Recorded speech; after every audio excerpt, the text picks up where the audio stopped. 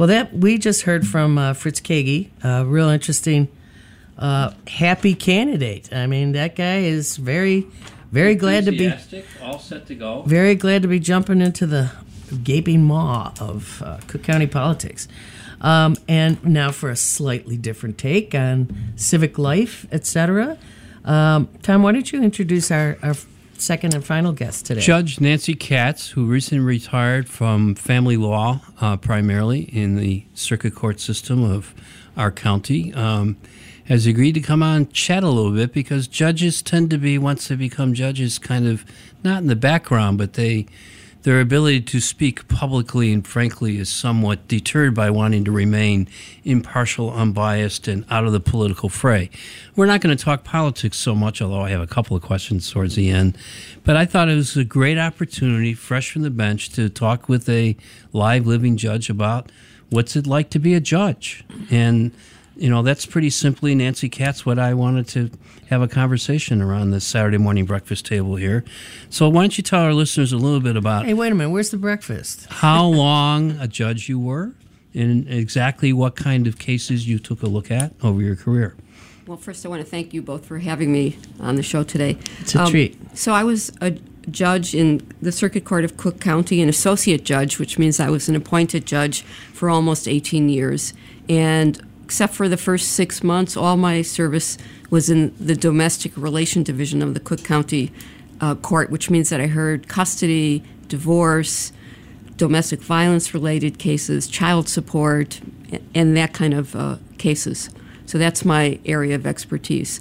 I have to say that being a judge is one of the best jobs one could ever hope for if your interest is being involved in the justice system, because you get to do justice every single day.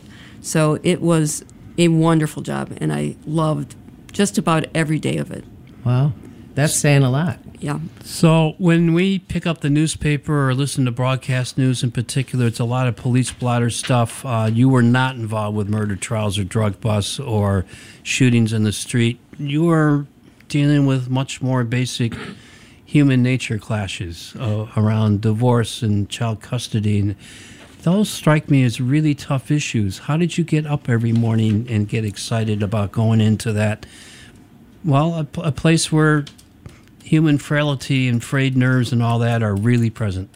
I think that coming from an advocacy background, the Domestic Relations Division was a perfect place for me, because there is a place that people are addressing the things they most care about: their children, their family, their income, their house, even their pets, their ability to survive post a relationship that's gone south. So people really care. It's not just about dollars and cents and money and which corporation gets more out of a particular contract. It's about people's life and the things they care most about. So it was, for me, a very meaningful place to work.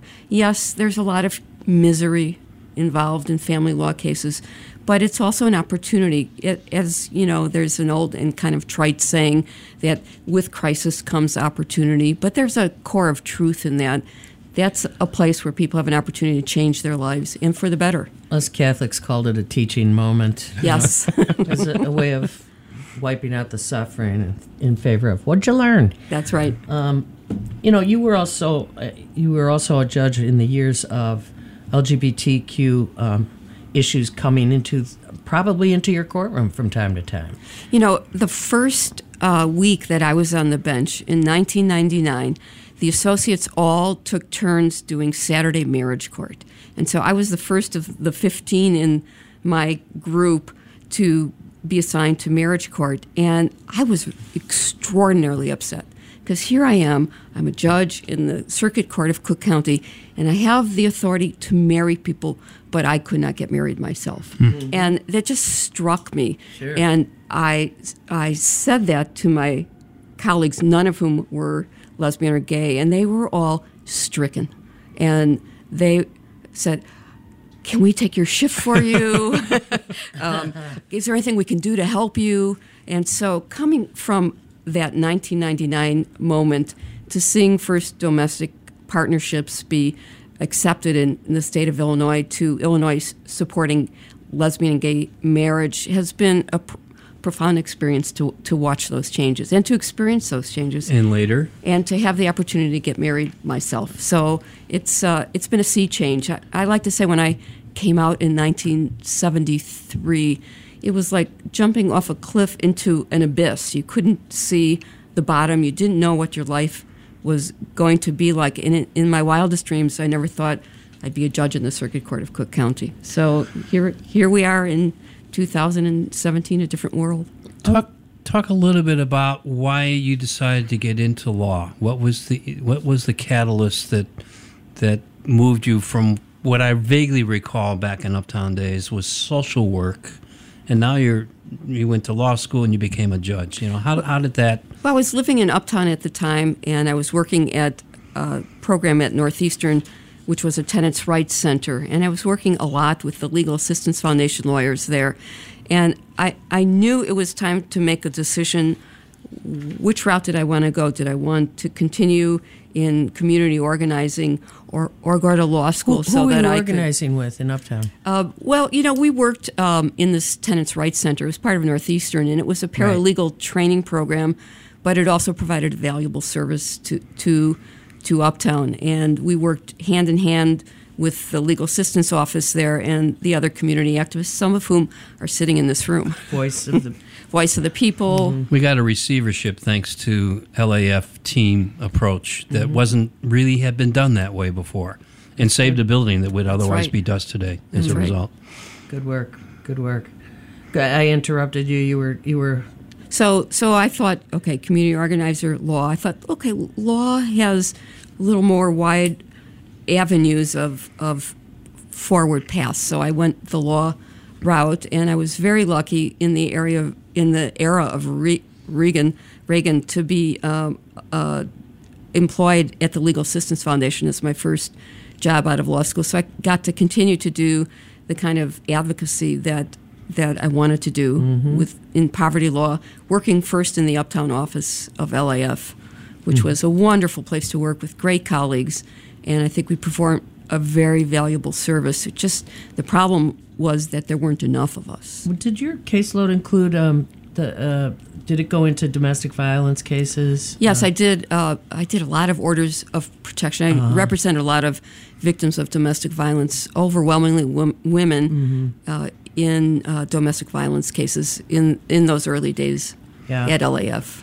It's interesting in the light of this whole the era that we are in of Me Too and kind of full steam ahead, mob justice, whatever you want to call it, that's going on right now around us, seems odd to me as a feminist who came through the feminist era, which created the phrase domestic violence, created women's shelters, and just a whole lot of support of the whole notion of a rape kit, and treating victims as victims, not perpetrators, started in that time, and this many years later is being part in a different way altogether, being dredged up. What do you think? Where do you think this is going to go? Where do you think it should go? Well, first, I was delighted to see that the word of the year is feminism. So in some ways, I think we've come around in a circle. It wasn't popular to be a feminist in the late 60s and early 70s, and then feminism kind of took hold. We had the Take Back the Night marches. We started domestic violence shelters, and then there was kind of a period where that was not a popular person to be. And now I think what we're seeing is a resurgence and a remembrance, and the millennial generation is looking at the work that was done before and now carrying it forward, which is really incredibly gratifying. And that Me Too, I had a dinner party not too long ago, and every single woman at that party had a story to tell about an assault or something of that nature. Yeah. It is the woman's experience. So it's great to see the public dialogue on those issues. Now, to me, I'll say the unpopular stuff. I'm not sure that everybody should be fired on the basis of someone saying, this person made me feel bad. Let's find out, there is nuance. There has got to be some nuance. As a legal scholar, how are we going to define that? Well, I think just as in the domestic violence world, we look at a scenario and there are violence plays different roles in different families. Right. There are families where violence is a way to resolve problems. It's not the kind of classic intimate terror that we know of. It's that people haven't learned other options. So there are certain remedies for that family. And then there's the other families where violence is a matter of power and control. And those families need a different intervention and a different approach to change that family dynamic. Yeah. And just like sexual harassment, someone who's stupid and doesn't and says things that are inappropriate is a very different situation than someone who is aggressively touching people or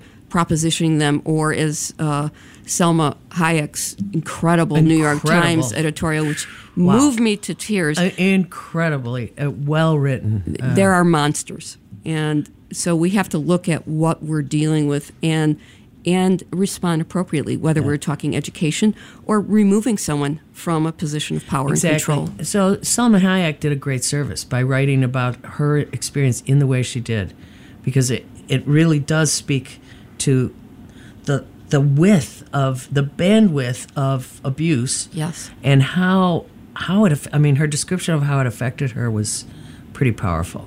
And I just really wish we'd get a little bit more calm voices about this right now. And it's intense. And you're right to swing back from the 70s, the feminism of the 70s, and I don't know if I'd call what's going on right now feminism per se. It's reaction, but we'll see what it brings. You're listening to Live from the Heartland on WLUW 88.7 FM. We're talking this morning with retired Judge Nancy Katz, and I'm tempted to continue in that thread, but I actually want to go somewhere else now, which is, what was your highest profile case, and what was it like going through that?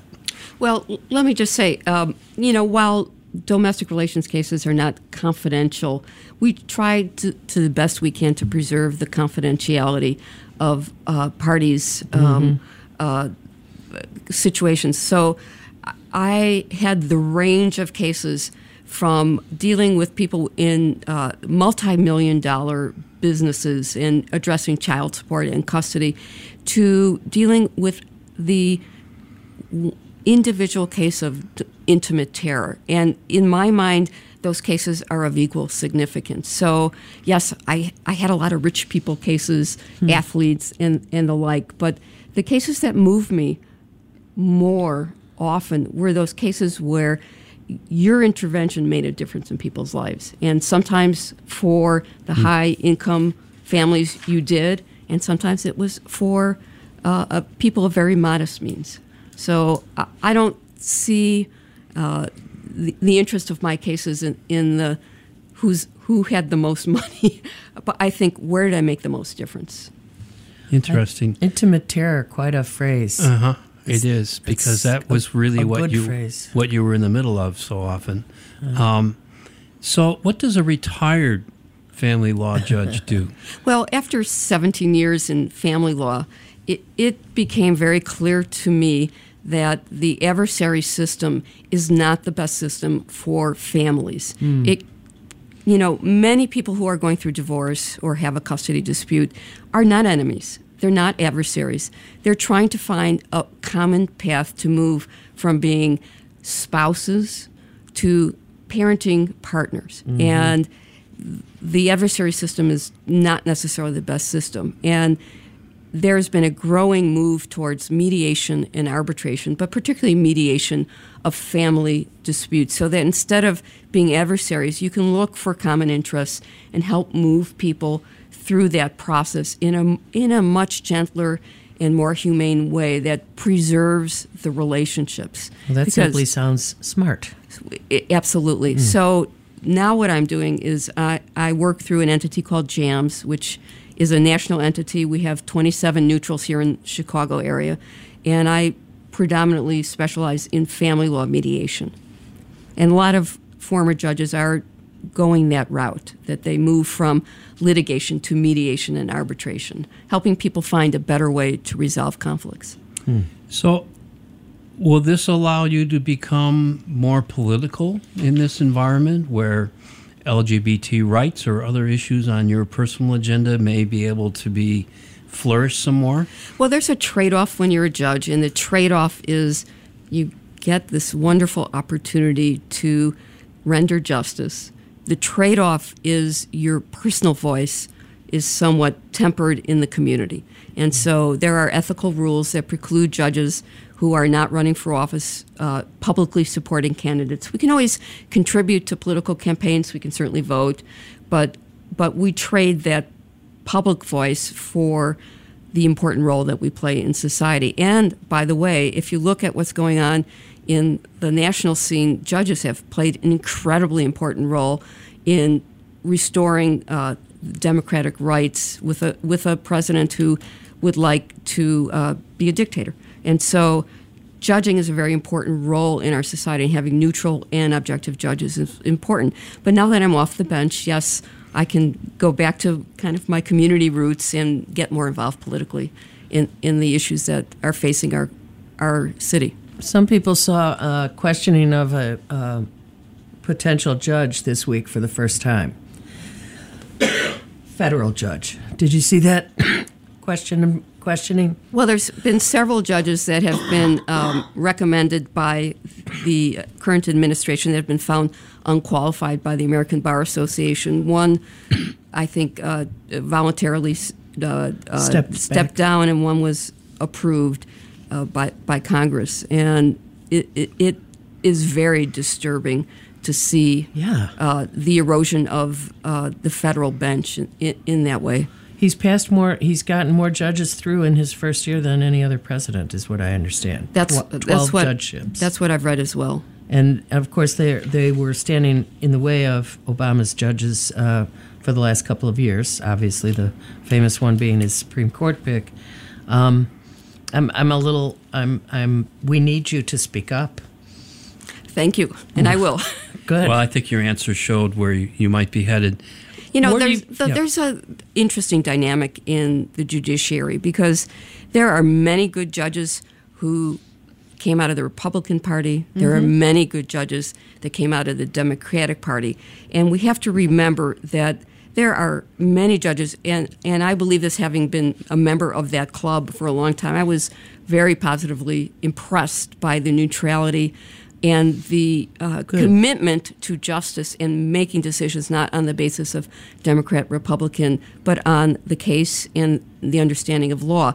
But there's often a slant in ideology that brings people to the bench, and that is the issue of concern.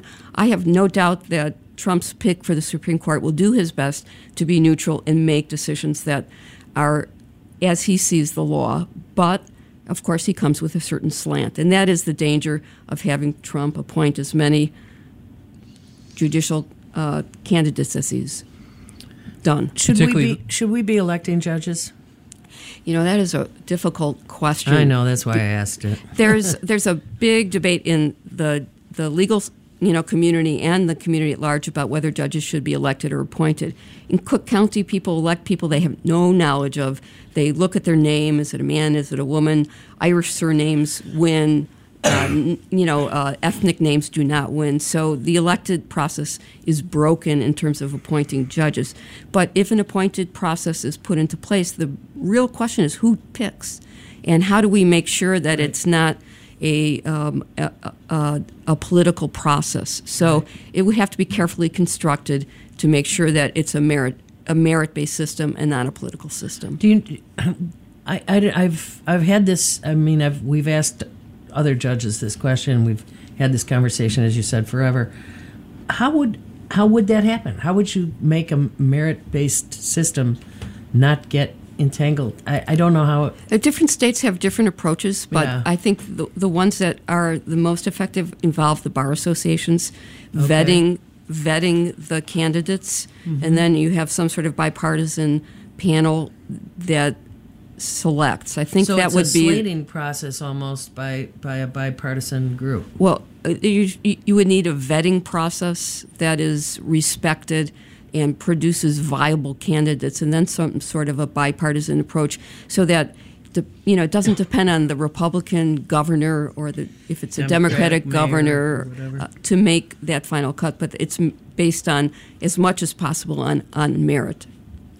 You talked about in retirement doing these mediation cases. In fact, your face lit up. It's clearly something you have passion about, and God bless you for being there, having a daughter who's just gone through divorce, and which involves some mediation. But I'm really curious, beyond that professional work, what desert island do you want to travel to? What's the other stuff you're going to do in retirement?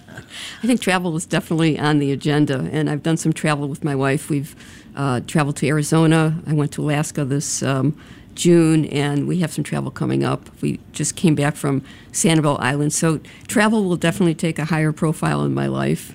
My photography will take a higher profile in my life. And just having more control of my time to be with family and friends is of high value to me. So what kind of photography? And what are you going to do with I that? mostly do landscapes and some birds. So I produce my family calendar every year. So out of Montrose Point? Variety of places. I just came back from Sanibel Island, and there's a wonderful wildlife preserve there called Ding Darling. Wow. And I got some wonderful heron and pelican pictures. That's just off Clearwater, Sarasota? It's very close to Fort Myers. Fort Myers, yeah. Okay. And if you're lucky, you can be on my holiday calendar list. That's nice. Absolutely marvelous. So I'm going to push this political thing a little bit. Who might you be working for in the upcoming primary? Well, Is there a particular campaign or race that you're concerned about? I promised myself a year off. All right. So until next July, I'm taking a low profile. I'm building up my mediation practice and kind of taking some time to really think through where my energies are best used. So I'm in the deliberative process. So then let me ask you a different question. What do you predict? Do you predict we'll change governors this year? I hope so. We've had a terrible couple of years with a lack of budget, which has had profound implications in the state of Illinois for social services and social justice. And it has been very difficult if you have a disabled child, if you need public transportation. All the issues that the state funds have had terrible times because of the lack of budget and the lack of political will to do the right thing. And I think it's time for a change. Yeah. Good. Your lips to the goddess's ears. Are you at all concerned that the county budget challenges will have an impact on your jurisprudence role, your colleagues who are still on the bench? Well, I'm very concerned that the budget I'm concerned about the effect of the budget on the court system. I know that Judge Evans has recently filed a lawsuit against the county in order to preserve his ability to make the important decisions about how the budget is spent. And I think that the probation department plays an invaluable role in criminal justice. So I would hate to see cuts to that. I'd hate to see cuts to the security for the court system and the people that come to that court every single day, thousands of people. So the sheriff's office also has concerns about the budget. So it does have implications for the third branch. What do you think, in closing, Nancy Katz, is the biggest misconception people might have about your role as a judge, particularly in the family law arena? Well, I think what should they understand that they actually end up in that system? I think that our trust has eroded in any public system in the last number of years, and if anything, I want to reassure people that there are really kind and caring and compassionate and smart judges that are going to do their best to do the right thing, and they are in the circuit court system. That's good.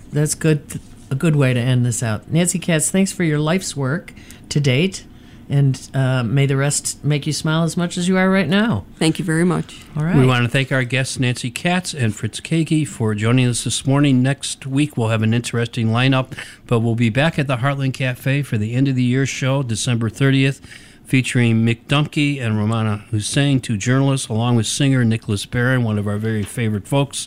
Please like us on Facebook at Live from the Heartland Radio and at youtube.com Heartland Media. And thanks to all those who make this show possible. Yeah. Lynn many Orman thanks. Weiss, Nolan Chin, Dan Kugler, and my colleague Katie. Do good in the world. The world needs all the good that you do. All power to the people.